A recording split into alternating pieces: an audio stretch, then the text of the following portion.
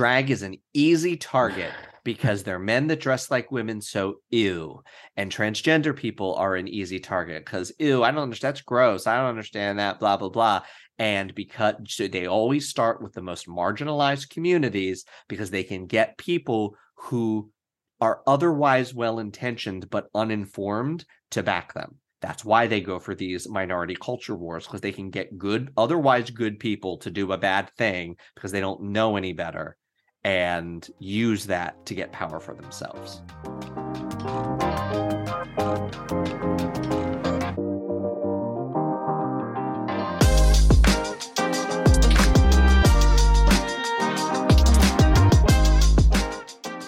Start your engines, honey. We're about to dive into the world of Drag Race. And since Jack and I are having so much fun, this is the second part of this episode because we just had so much to talk about Star Trek because we both love Star Trek so much. And I'm sure we have so much to talk about Drag Race. I'm excited to dive into this. But when did you ever go to a drag show growing up? Like, when was your first kind of experience with drag? Did I go to a drag show growing up? Baby, I grew up in the 90s. There was no going to a drag show growing up. My first drag queen was when I moved to the city and I went, it was my first time in the city and I went to a bar and there was what they call a door goddess, which is the drag queen who works the door to try to get people in. It was the first drag queen I had ever seen in my entire life. I was like, what is this? I was kind of like, I don't get what this is. And that drag queen's name was Peppermint. Are you serious? Yep. Oh my God. Who was a finalist on season 10, 11, somewhere around there. I think it was the Aquarius season, which might have been 10. Don't quite remember. But trans woman, activist. She's all a musician. She is also obsessed with Star Trek and Janet Jackson. Oh my gosh. So she might be my my patron queen. But first one I ever met, and I used to be really uncomfortable around drag queens, which I think is a thing for people who start coming out like early in their journey, because you are struggling with your sexuality, and to see someone who is at least visually so comfortable with it that they can like cross dress and whatever is like, it's just it shocks the senses. It's like it's too much, and it was too much. And then later I had a friend who was really, really into it, and I was living in gay Mecca in New York, and he started having watch parties, and I think it was the Bianca Del Rio season, and it was the Sharon Needles season, season 5, and that's when I started going to watch parties. And it became sort of like a communal thing, and you'd go with friends and this and that. And yeah, I've been a fan ever since. That is so wild to think about, like how that journey kind of has continued to progress over time. And I wholeheartedly relate to the initial reaction to drag. I think, as you said, a lot of people go through that same kind of initial reaction as we're processing our own queerness and trying to figure ourselves out. Because I didn't understand it. The first introduction that I had to it was the first guy that I was dating at the time. He took me to a drag show in a small smoke-friendly club in Albuquerque. And so I remember having to like wash my clothes after the fact because I smelled like cigarettes. But I just remember seeing like this amazing performer on stage, and the show was great and such, but it left me wondering, like, why do people want to do this? Like, what drives people to want to, as you said, cross dress, to wear makeup, to put on a wig, to put on a dress? And over time, I started to kind of understand that it's like a means of expression, a means of being able to like transform yourself, to work on like your inner self in a way and be able to express that outwardly, a method of like art, and being able to like, there's so many different, if you look at the makeup and just like that alone, how artistic someone can get with that, and how that also stems from like different houses within drag, and how certain houses have a certain way they do makeup and such. I continue to like watch, like, well, I actually first started watching Drag Race and Drag Race All Stars in college, and then since moving to Dallas, I started like going to more drag shows and both for like local queens and more well-known queens. But I don't know. In the end, I feel like I don't know if I'll ever be a drag queen myself, but I definitely have felt more comfortable now with the idea of like if given the opportunity, I would love to get into drag and just see how that experience would be. It's a lot of work though. Like these queens out here are hustling. It is a lot of work to get in and out of drag consistently from what I've seen. Oh yeah, it's hours. It's hours of work just to get into the outfit, to go to the bar, to pay the money for the outfit or make the outfit, to figure out your makeup and take hour and a half, 2 hours to put it on, get yourself to the venue, perform, unless you're a drag race queen for $20, $50, maybe if you're a resident queen, 100, 150 bucks for the whole evening, be there from 10 until the bar closes, which here is like 3, 4 in the morning, and have barely made enough to pay for the outfit and possibly the cab ride and maybe stopping at Mickey D's on the way back. And that's how they're trying to make a living. Mhm. So you have to really love it. It has to really give you something to be able to sacrifice that much to do it, I think. I wholeheartedly agree. And mad respect, honestly, to all of the drag queens out there. It takes a lot of tenacity, especially in today's world, which I'm going to touch on a little bit later. But to me, I feel like why drag has become so important to me is you know, as Mother RuPaul has once said, that drag reminds us to not take life too seriously. Right. And in a way, it's allowed me to connect with the gay community, queer community, in a way that I didn't have growing up. And so it's like one of the big common things about our community is drag, and so it's nice to have that uh, sort of connection. And also for me, I love to lip sync, and I didn't know that lip syncing was like an integral part of drag. And so to find that that was like a huge piece of it, that like immediately drew me in. And there have been some killer lip syncs in Last night history. Oh my gosh, yes, last night. was so fucking good. I thought it was a double Shantae. I thought it was a double safe. But I really like I used to throw because of Drag Race, I really started, I was like, I like lip syncing. And I used to throw lip syncing parties where no one was allowed to have like I invited all the friends. Everyone had to come with a number. You didn't have to be in drag. You just had to lip sync a song. And there were no phones because at the time it was pretty like embarrassing. Like people didn't want to do it if there possibly someone had a video of them doing it, which is so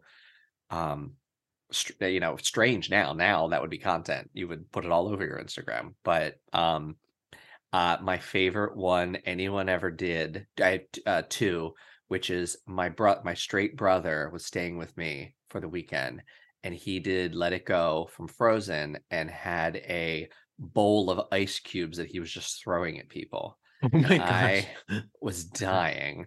And then the other one, someone did it was either Stranger, I think it was Stranger in My House, which he took as he did it like it's like about like domestic violence, and like the whole time and he's singing, he has these big shades on, and at the very end he takes it off and he had done makeup that he had a black eye, and it was funny. I'm trying to remember if I've ever done any like lip syncs. I remember doing, I think, a couple in college, and I remember having a lot of fun with those. And I think people were like impressed, like you knew all the words to that. I'm like, honey, Yeah. yes, I knew all. You know, so If I like a song, I listen to it over and over and over and over until I know all of the song words. Do you know the artist Queen Herbie? No. They used to be part of a band called Carmen with, I think, her and her husband, I believe, but then that ended and now they're known as Queen Herbie.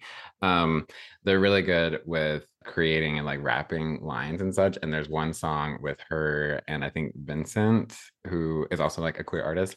I don't know if she's queer, I think she's straight, but she's an ally and everything. There's a rapping line in one of Vincent's songs that I've been like listening to constantly because it's just so good, but it's so hard because she's like rapping so fast and such. But I want to get down to it because I want to like lip sync it. But Yeah. what is something controversial for you in drag that you wanted to share? Because I have kind of like a sub point and then a main point, but I'm curious what your controversy with drag is. Controversial. So, I mean, I'm not going to talk about the drag bans because that's not like controversial within the drag community. And to be clear, I'm not a drag queen, so I don't have any really right to talk about anything that's controversial within the community. I think, I mean, lately I mean, recently we had a straight man as a competitor. Just sort of the the mainstream crossover is a double-edged sword, and that's with everything, with every social progress we have, with everything. Once it becomes accepted, becomes mainstream, it loses its transgressiveness, which can lose its fun, which can lose its, oh, this is just ours. Like, I was on set filming something the other day, and I was telling you this, a guy came in who was playing a love interest of mine, and it doesn't matter. I never asked if the person's gay or straight. It doesn't matter. They're an actor. And he came in, and we were here already, and we were talking about Drag Race, and he had a lot of opinions. He's rattling off this and that. So my brain immediately goes, oh, gay guy. And then he starts talking about his girlfriend. And I'm like, and I started asking questions about that. I was like, oh yeah, she loves Drag Race, and I watch it with her every Friday, and this and that. But like, he had like deep cut knowledge and like this and that, when it's just like, part of me was kind of like, see, this used to be a thing where now I know you're gay and I know your family. And it's like, no, not necessarily. Like, I'm glad because it means we're making money and we're getting visibility and the queens are making money and it's, leading to acceptance, even though we're having the current blowback. Like, that's great, but something does get lost when it's not ours, just ours anymore. I definitely see that. Like to feel like it's losing its, as you said, like what was the word you used? The transgressiveness? Transgressive quality. Yeah, yeah. Right, right. To It was kind of an show. underground thing. It was transgressive. It wasn't as polished as it is now. It was a little messy. It was sort of like a sporting event, but just for us, you know? Yeah, yeah. It's literally our Super Bowl or Right. our football Right. season. And now, from what I've heard, most of the audience of Drag Race are straight women. You make a really good point. I think to piggyback off of that, there obviously has been some controversy within the show specifically on how the show is cast, how people are portrayed in the show, how the elimination process works, and like the representation amongst the winners of the show. You seem like you have a comment on that. Yeah, so let me say something that's probably not very popular, and you can feel free to cancel me below. I understand, absolutely understand why it was problematic, and the transgender community specifically had blowback against RuPaul for earlier seasons having rules about, if you had already begun your transition, you couldn't be a competitor. That has gone away, thankfully. I Mhm. understand why that's a problem, and it was a problem. However, I do understand why that rule may have been in place for purposes of getting the show on the air. Mm. And I don't know RuPaul, so I don't know. Mhm. Okay. But I think what may have been viewed as, oh, she's transphobic and now she's being forced because we stood up against her, to being, well, at the time, they would not have bought the show. The concept of the show was, look at these men who turn into women, right? Mhm. And it was smart because for us, it's yay, drag queens. For the crossover audience, it's Mrs. Doubtfire. Right. It's Tootsie, it's Mrs. Doubtfire. And slowly, through being comfortable with it and feeling like it's not an assault on their sexuality and it being accepted and comfortable, we can now bring in the other aspects of the rainbow. But you had to start somewhere. And so I understand the business decision to get the show sold and on the air. But on the other hand, I also understand the blowback that then expands what we can do and what we can represent. So with that controversy, I am not a trans person, so I don't know, but I have a hard time believing that the earlier policies were based on transphobia and actually just based on business decisions for the era.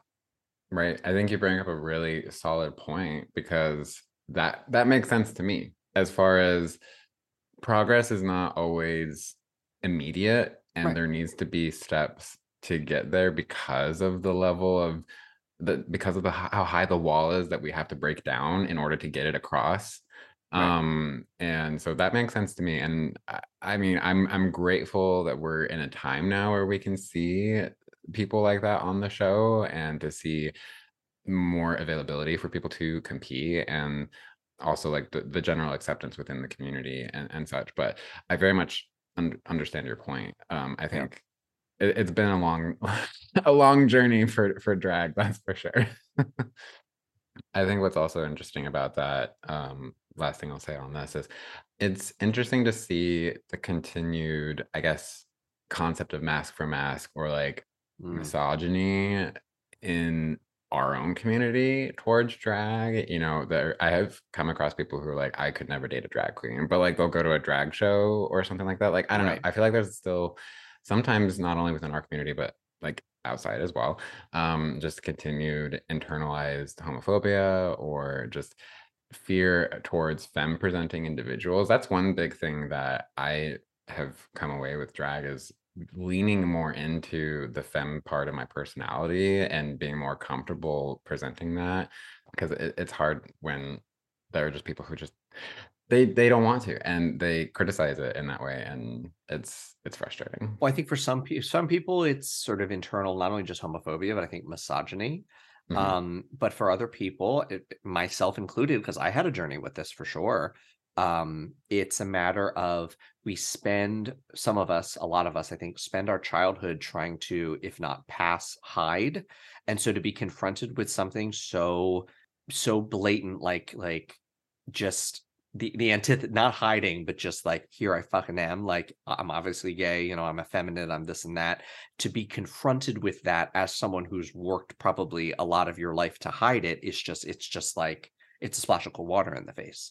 And you react, knee-jerk reactions, oh, I don't like this, I don't like this. And it's because not having anything to do with them, but for how it makes you feel to potentially be exposed after spending most of your life trying to pass under the radar and be safe, because not just a matter of, for a lot of people, it's a matter of safety. So I can understand how those feelings get all mixed up, and you can have a reaction to a feminine presenting person, and that's what it takes mindfulness to like understand where it's coming from, a desire to understand where it's coming from, mindfulness to figure it out, and then to work through it. So I have a degree of empathy for those kind of people, but there are some people who just they'll never do that level of internal audit on themselves, and they'll always just be the way that they are. I mean, I have dated drag queens. And that I guarantee you, if you talk to me in my early 20s, and if I went back in time and told myself that, I'd be like, oh, no, no fucking way. No way I would ever date a drag queen. And yeah, but it's a I think I mean, this is a whole other subject, but I think with like all of our conversations on cancel culture, which I like to call accountability culture, and all of that stuff, there is this fear, and I think it's undeserved. I think it's not grounded in fact. This like fear of like admitting past behaviors, or showing your work, showing the growth, showing the I feel perfectly happy saying the things, I on the playground would say comments like he, she, like shit we don't say anymore. Like I did that, but I didn't fucking know any better, and I do now, and that's important.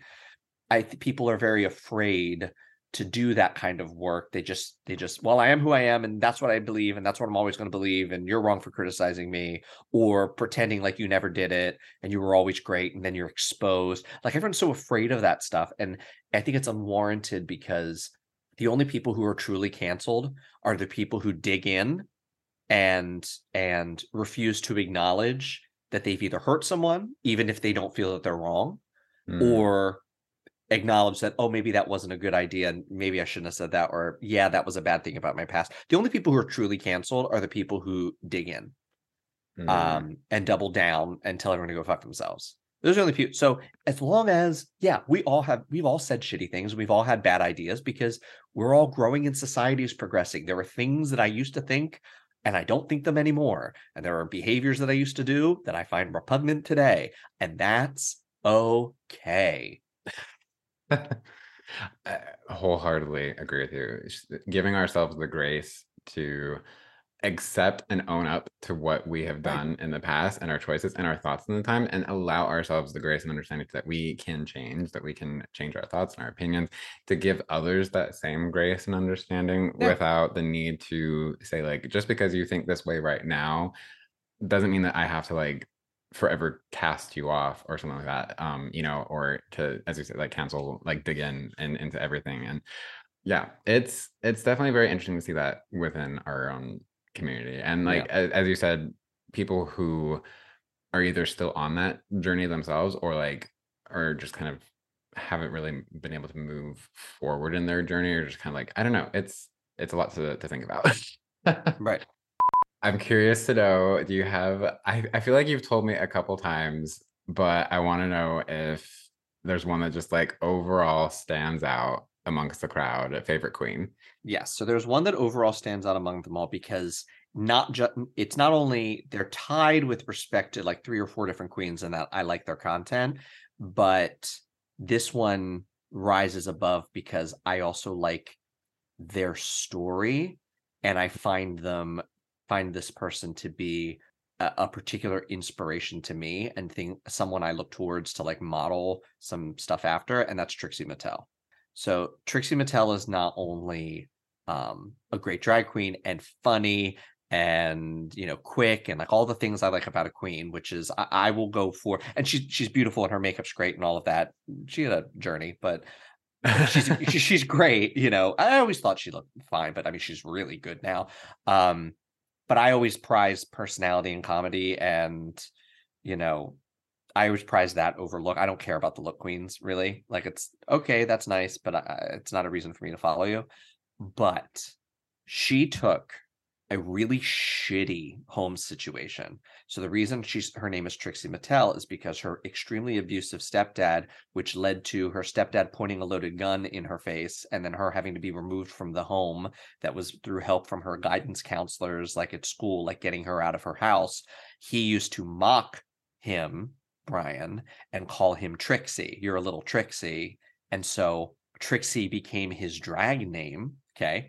He was interested in folk music. He played the guitar. He was interested in makeup. He worked at like Mac and musical theater and comedy. And he has been able to take his three biggest passions and his personal trauma and turn himself into a millionaire.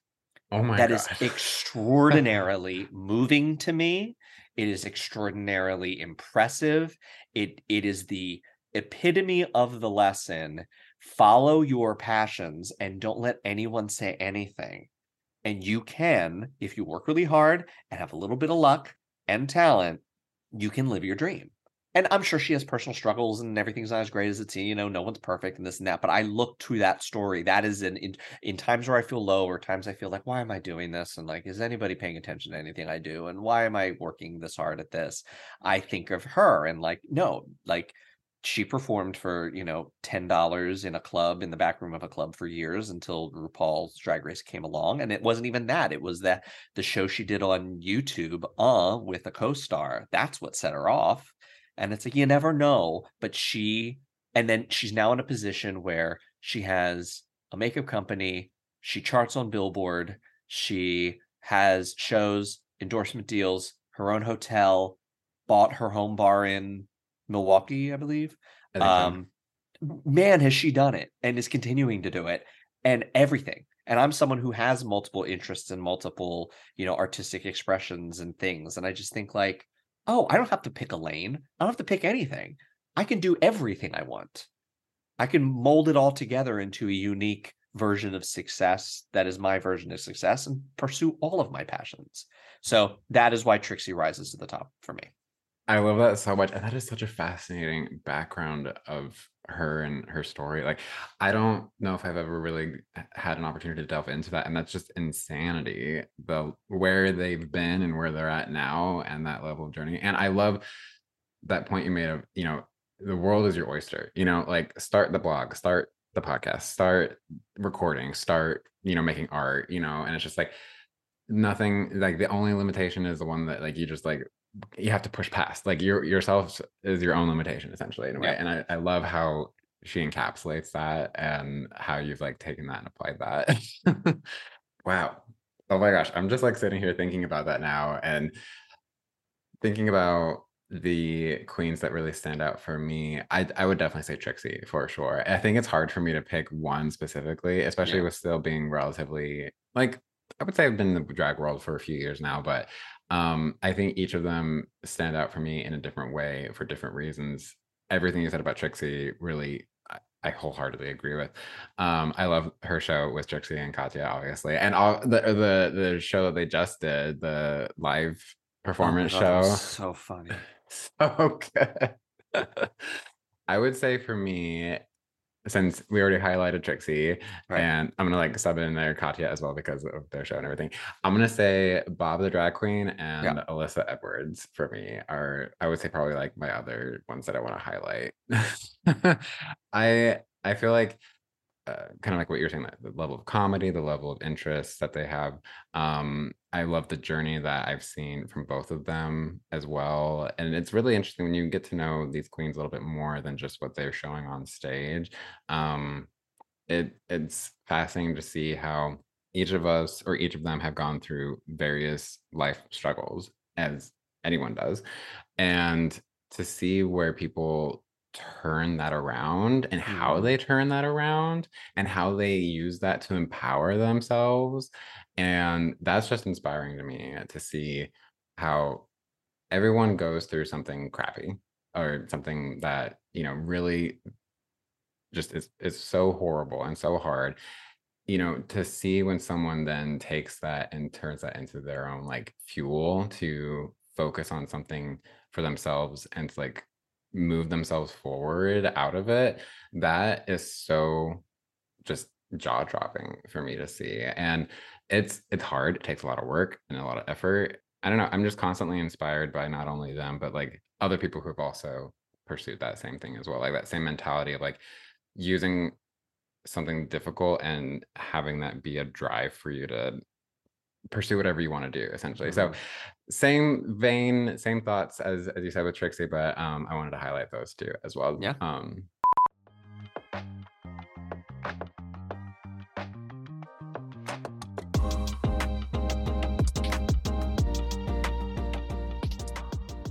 What are you excited about with any future content coming down the pipeline? Because I feel like drag is this nonstop train of when one season ends, the next one begins, and there's just almost no break in between. But is there something specific you're either currently enjoying or excited for? So I there for me, I mean, for me, there's I can't keep track of all of the stuff that's going on. I don't watch the international shows except for UK, occasionally Canada, occasionally Australia, the English speaking ones. Um, that's just where I draw the line. I don't love. I think UK sort of holds up to the original, to the flagship, the US. I also watch All Stars. It started doing sort of the international All Stars, which is UK versus the world and Canada versus the world, which I did not enjoy at all. It just felt extremely produced, and it didn't feel like a competition. It felt like a story they were all acting in, basically. Anyway, I am actually, if this season wasn't so entertaining, I may have taken a break from Drag Race. Because some of the, well, I even say now, I think in other seasons there used to be just sort of like, oh, there are like 5 or 6 girls here that are like, oh, I really like all of these. And in the most recent seasons, for me, there's only ever been like 1 or 2.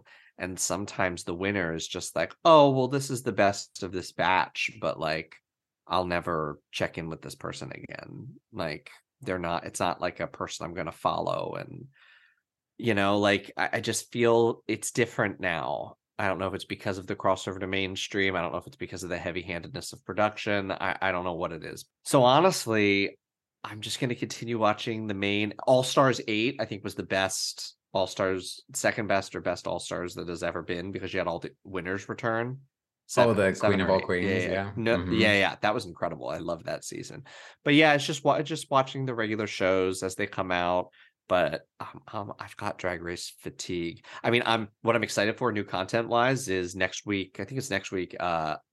Is back. So Oh.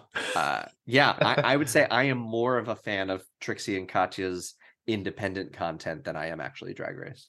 Do you listen to their podcast? Oh yeah, It's so funny. The Bald and the Beautiful. Yeah, It's so unhinged. I love when Trixie does homophobic share. Oh. Why do they need a parade? Oh my god, those two cackle me up all the time. I would say ditto. I'm excited for their show to come back. And the same with new content, as mentioned before. You know, I just feel like there's so much saturation, I would say, show-wise, that I also am kind of just sticking to the two main shows. But even then, I mean, even with this current running show, so right now while we're recording this, we're on like season 15, 16, I think. 16 of Queens. Yeah. There were just so many queens, and honestly, half of them I don't even remember them anymore. Nope. But the one who's constantly standing out is Sasha Colby at the moment. Oh yeah. And I'm just like, I don't know. I feel like, but for me, I'm gonna get people mad at me.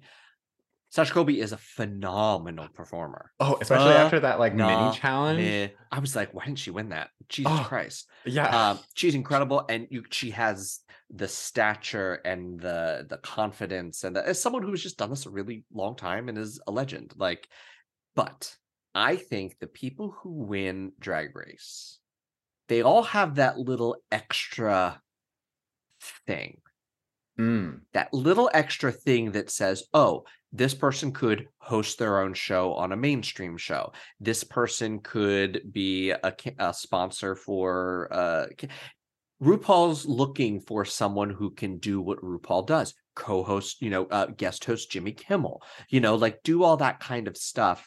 And I feel like not every winner has that.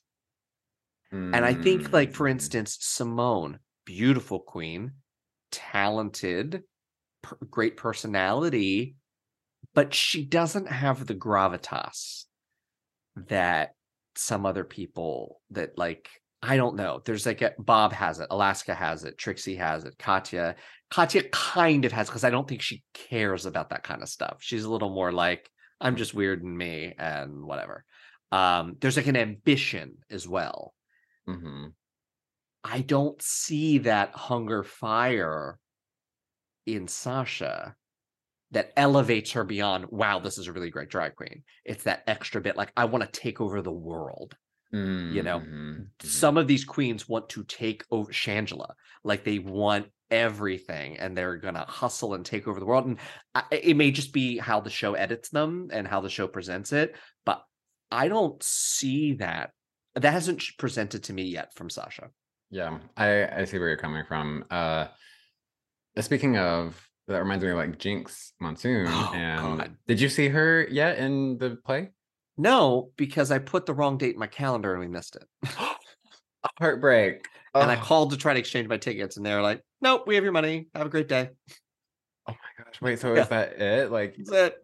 Oh, I'm so sorry. They were expensive too. Oh, that's so sad. I'm so sorry. Yeah, my fault. I was kind of pissed the theater wouldn't work with me, because she had several shows left, and I was like, can I just swap into, I'll pay a transfer fee or whatever. And they're like, no. Were they all sold out? No. Oh, that's so sad. We have your money. If you want to see it, you can pay again. Great. Well, go fuck yourself. Oh my gosh. That's so sad. Oh, well, on that note though, Jinx though, like she's incredible. Love her. She's incredible. I just couldn't spend another $250. Yeah, no, I don't blame you. That's extreme. That already flushed down the toilet. But like, she also reminds me of somebody who has that same kind of tenacity to take over the world in a way. Like seeing her on, I don't know, wasn't she on nighttime TV recently with some, I don't know if it was I think she was on Jimmy Kimmel. Yeah, Jimmy Kimmel. No, Seth Meyers. She was on Seth Meyers. Yeah, Seth Meyers, right. But like the fact that she's also on Broadway doing the Chicago, like it's just very fascinating to see where those queens that have that tenacity and desire to take over the world, essentially, what lanes they kind of pick. And I think you make a good point though about Sasha. I love Sasha, I obviously. love her. Yeah, I'm not saying she's not incredibly talented and deserving to win this season, but I'm not seeing in the show that like, oh, Sasha's going to do more than come home with her crown. Like Mhm. Sasha's going to, have this show and do that and do that. And she's got these business plans and ideas. She's going to open this and run this business and blah, blah, blah. I haven't seen it. It may be there. I just haven't seen it yet. Mhm. Mhm. So can we talk about the drag bands? Do you want to? Yeah. I would love to actually talk about that if you would like to. So I have a hot take opinion on what's going on right now. So as of the recording of this, we have Tennessee in particular, but there's others, Texas and Kentucky, I believe, Arizona possibly. There are other things coming down the pike where drag is being criminalized and banned. It has been the way that they're, of course, framing it is they're protecting children because that's how Republicans get away with policies that people don't like and don't care about. They make them afraid that something's going to happen to their kids, and that's how they get people to support it or get the cover to do it. Some people legitimately believe that. Some people know that this is an agenda, and they're using protect the children as their way to get it across. There are people who actually believe that there is a threat to their children, as unfounded as it is. The laws are intentionally being written so broadly to allow discretion so that it's not just a matter of like, oh, children at a show that has, adult content, that it could be trans woman walking down street. They're drafting them broadly enough that they can enforce them however they want. And you had that thought leader at CPAC saying, we're trying to eradicate transgenderism from the public eye, Mhm. from the public view, from something like that is what he said. And so my hot take on all of this, because it's drag story hours and it's children being, and it's really connected, I think, to RuPaul's Drag Race, because drag is now in mainstream culture. You can't turn on anything without seeing a drag queen, a reference to a drag queen, commercial for RuPaul. It's all over the place. They say they are protecting the kids, and what they're doing, I think, is they are protecting themselves from their own kids, because their kids are seeing this in the world now and are coming home with questions that they don't want to talk about. And rather than have answers for their children about what's in the world, they don't want their children to ever see it so that they don't ever have to be asked it. And they want to, and then for those who fear that they're going to turn their kids gay, there are some who believe that, or queer or transgender, and there are some who know that that's not how it works. And instead, it's, well, if my naturally inclined queer kid never sees examples of queerness, maybe they'll just be straight. And it is more important to them for their children to lead lives that are lies and leave them inherently unfulfilled and unhappy. That's better for some parents than having a happy queer child. And as any drag queen would say, that's the tea, mama. Mm. Preach. You bring up so many good points. And I saw a TikTok this morning actually about someone saying because of their own like internalized fear around this, or their lack of desire of like internally working on themselves for something that they do not necessarily understand per se, because a lot of the times it is like the fear of the unknown, the fear of not knowing like what this could be, or it's just like the for whatever reason, the hatred towards this community, if you know anything about it or not, as these politicians are creating up these stories and everything to incite fear and to then project that onto a community instead of working on that yourself. Like that is what is just so mind-boggling to me, to see that, like as you were saying, they don't want to have to confront it internally with themselves or with their children, and so they'd rather try to expunge it or try to bury it, try to make it not something, not a household topic, you know, I want to actually share oh, go ahead. Do you have a comment on No, that? no, no. Go ahead. Go ahead. I wanted to actually just share some quick statistics. Over the last 6 years, I'm gonna try to run through these as succinctly as possible. So in 2018, 18 anti-LGBTQ bills were introduced in the US, one of them passed. 2019, 20 bills were introduced, two of them passed. In 2020, 51 bills were introduced and two of them passed. In 2021, 110 bills were introduced, 14 of them passed. In 2022, so last year alone, 162 bills were introduced, 19 of those passed. 2023, and mind you, we are recording this as of March 11th, this is when we're recording this, has set the record for the amount of anti-LGBTQ plus bills. 385 bills as of March 11th have been introduced in the US across states, and currently 7 of those have passed. I mean, on one hand, it is good to know that while they keep trying, so little of them actually happen because the public is not on their side. And a lot of it is just saber rattling to drum up their base and to say that to say that they're doing something and yada yada. Like a lot of it is show. And if they win, Yahtzee. But the proposal is enough to do what they need to do politically. Own the libs and whatever, scare the gay people, queer people. So that is heartening. The fact that they feel emboldened enough to go even further and try more and more and more, that's frightening. I am of the view that the human race is a reactionary creature, not a proactive creature. So unfortunately, I think sometimes the bad thing has to happen first before things change.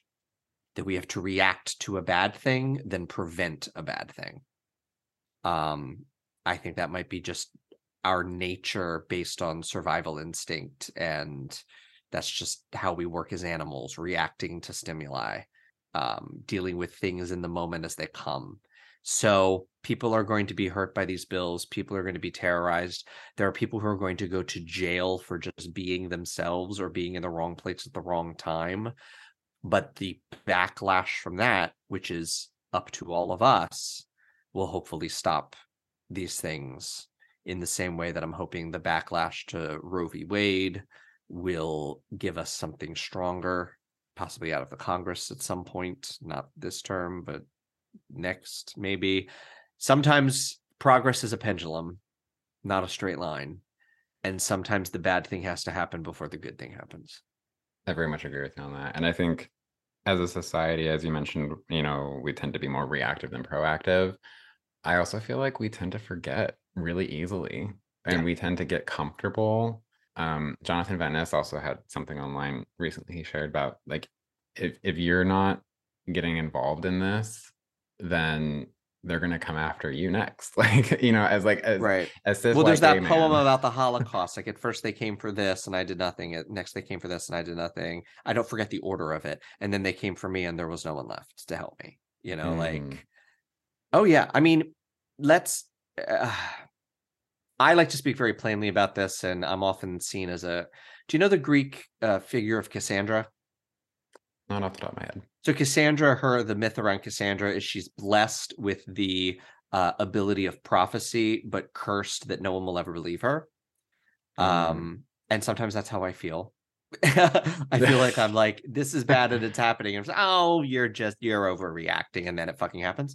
But let's not mince words. The Republican Party has been taken over by a militant religious evangelical zealot wing that cares nothing about conservative policies and cares everything about control and taking over society and making everyone believe what they believe and forcing their ideals onto other people. And if you do not want to live under the rule of the evangelical Taliban, then I would suggest you do something because it's coming and they're not going to stop, and they don't care that you think it looks bad or you think they're crazy. That does not matter to them, and they're not stopping. Mm-hmm. They're not Mm-hmm. going away. They were always there, and then they got emboldened by Trump, and now they've taken over the other one of two political parties. They ain't letting go, and there aren't enough of the old Republicans to take it back. Mm-hmm. So they are here to stay. And it is only going to be by them leading to some level of atrocity that might get them gone. But up until that point, this is who we have to deal with. And we will fight them from now until forever. It's scary. Honestly, it's really scary. Because people often compare, like, let's say, like The Handmaid's Tale, for example. People have often said, like, oh, we're getting closer to that. It's like, no, we've been living in that, like, not just our community, but like other communities have been like experiencing that world of, you know, political aggression towards communities and such for so long. And it is only going to get worse if we don't do anything. And I think some people get disheartened by, like, well, what can I do? I'm just me. I don't have, a huge platform or anything like that. Like, honestly, it takes effort, but research your local elections. I feel like locally you can make such a huge impact because that's where you get like your mayors, your county judges, and like, things that impact your community. And local elections don't happen in November all the time. Like, they Right. happen early on. So it's just like, make sure you're always registered, because that's always important to make sure that like it doesn't Right. ever get canceled or deactivated or whatever the case may Right. be. Doing research does take time, and like figuring out who your local officials are. But then, you know, it also starts with the people that you have interactions with. It starts with Yes. people who you talk to on a daily basis. Like, it doesn't have to be every conversation you have, but like if it comes up, or if you want, if something in the news is happening, it's like, be willing to speak up about it, because Right. you might influence someone's opinion. You might like the whole reason why I started this whole podcast was because I want to share perspectives and share understanding in a respectful way to like help bring people together and understand like how people reach certain conclusions and decisions.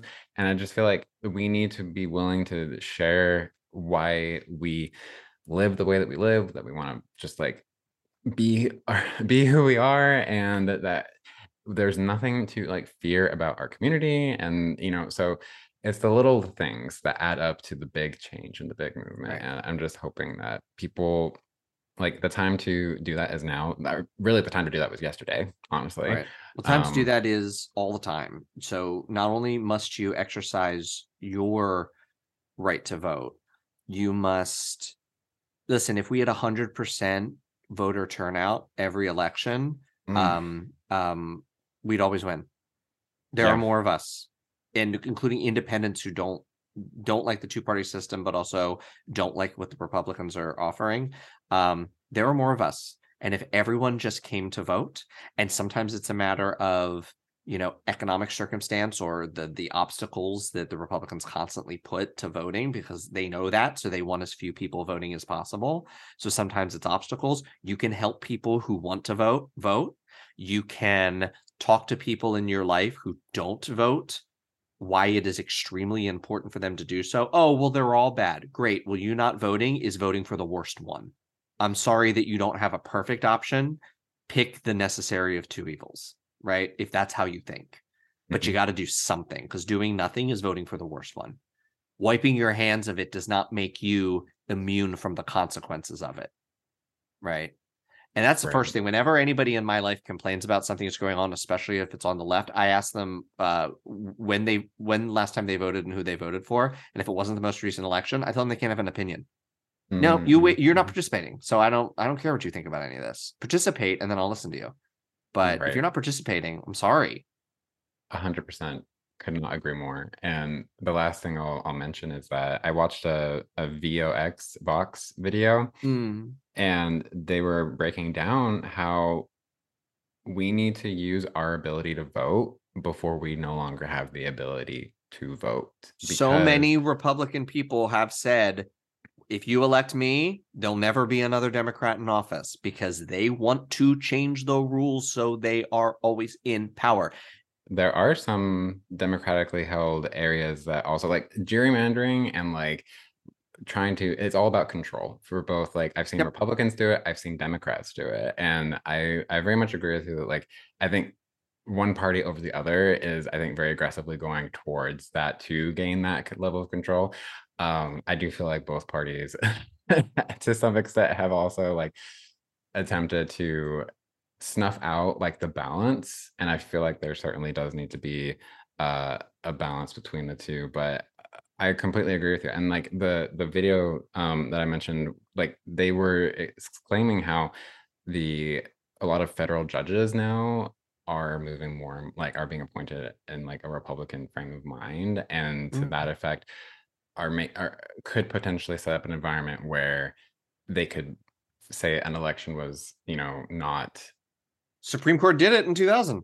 right. So that's what I'm saying is that like use your votes while your votes still count, because with the way that the justice system is being affected The by Supreme Court overruled Roe v. Wade, which was the law of the land for over 50 years because they just didn't like it. Mhm. Right? Like there is an increasing stronghold of the minority over the majority. And they know because they don't have the people with them. They have a very vocal minority, but because they don't have the people with them, they are using everything they possibly can do to continue to hold and gain more power, even though the people don't support them. And drag is an easy target because they're men that dress like women, so ew. And transgender people are an easy target because ew, I don't understand. That's gross. I don't understand that, blah, blah, blah. And because they always start with the most marginalized communities because they can get people who are otherwise well-intentioned but uninformed to back them. That's why they go for these minority culture wars, because they can get good, otherwise good people to do a bad thing because they don't know any better and use that to get power for themselves. I am hoping that because we now live in a TikTok generation who loves Drag Race, that that's not going to work anymore. And if you all vote and you all talk to your friends and you make sure everyone else votes, I think they'll see this blow up in their face. So please, Drag Race has a huge audience. If all of you are voting and bringing 10 people, I think we're fine. Fingers crossed for this next election year. And because the midterms just happened, right? And so then it's not this year, but next November, specifically for the federal. But also, Right. y'all, local elections happen, I think, every year, from what I understand. And again, They matter. The Ted Cruz of tomorrow is starting off with a school board race. right. And these states that are making these bills against That, I like mean, that, yeah, your state legislatures. That's like they pattern that. Like they see like, oh, this state was able to do it. Let's see if we can mimic that same, you know, verbiage in these bills. But yeah, y'all get out and vote, bring 10 people, register to vote, and please, like this is like a genuine like plea for our not only our community, but for all communities, all minorities, all people who want to just like live, have basic human rights, have the ability to have access to healthcare and services and a good job, and just the ability to just do what they want to do. And as long as we are not physically or like, you know, hurting anybody, I just like, why can't we all just live and just be in this world? So well, to wrap things up, Jack, I appreciate so much you being here and to not only share your love of Drag Race, but also our passion for politics and the hope that we have in humanity. It's that we're gonna like hopefully move forward and not take these, you know, what's the phrase go, like one step forward, two steps back. It's like, okay, well, we've taken a couple steps back, we need to take a few steps forward. right. But thank you so much for being here on the podcast. And where can people find you on either social media or like other creative endeavors? So I have web series, I do music, I do all sorts of stuff. But the Nexus, if you want to look me up and see all the things I'm up to, the Nexus is really Instagram is where I mostly live. I hate Twitter, and I couldn't log into Facebook if I tried at this point. So Instagram, I'm at Jack Tracy Official, Tracy, no E, Jack Tracy Official. And you can find everything I do in the link in my bio or among my posts. Wait, y'all go check him out. Give him a follow. Listen to his content. I am a huge fan. And I just thank you again so much for being here and for taking the time because I just these are important topics, not only in the world that we live in today, but also just like how it has impacted our culture throughout the years and such. But thank you again. And if you haven't already, remember to follow or subscribe. And if you like today's episode, I would absolutely love it if you left a positive review. Check us both out on social media. But until then, I hope you have a fabulous day and I'll see y'all in the next episode. Have a good one, y'all. And here's my voice doing the outro. Queerly Overthinking is produced by Adam Harper and Cass Cooper. It is edited by Adam Harper with audio mixing by Necessary Outlet Productions. You can follow Queerly Overthinking on Instagram at Queerly Overthinking and find more at www.queerlyoverthinking.com.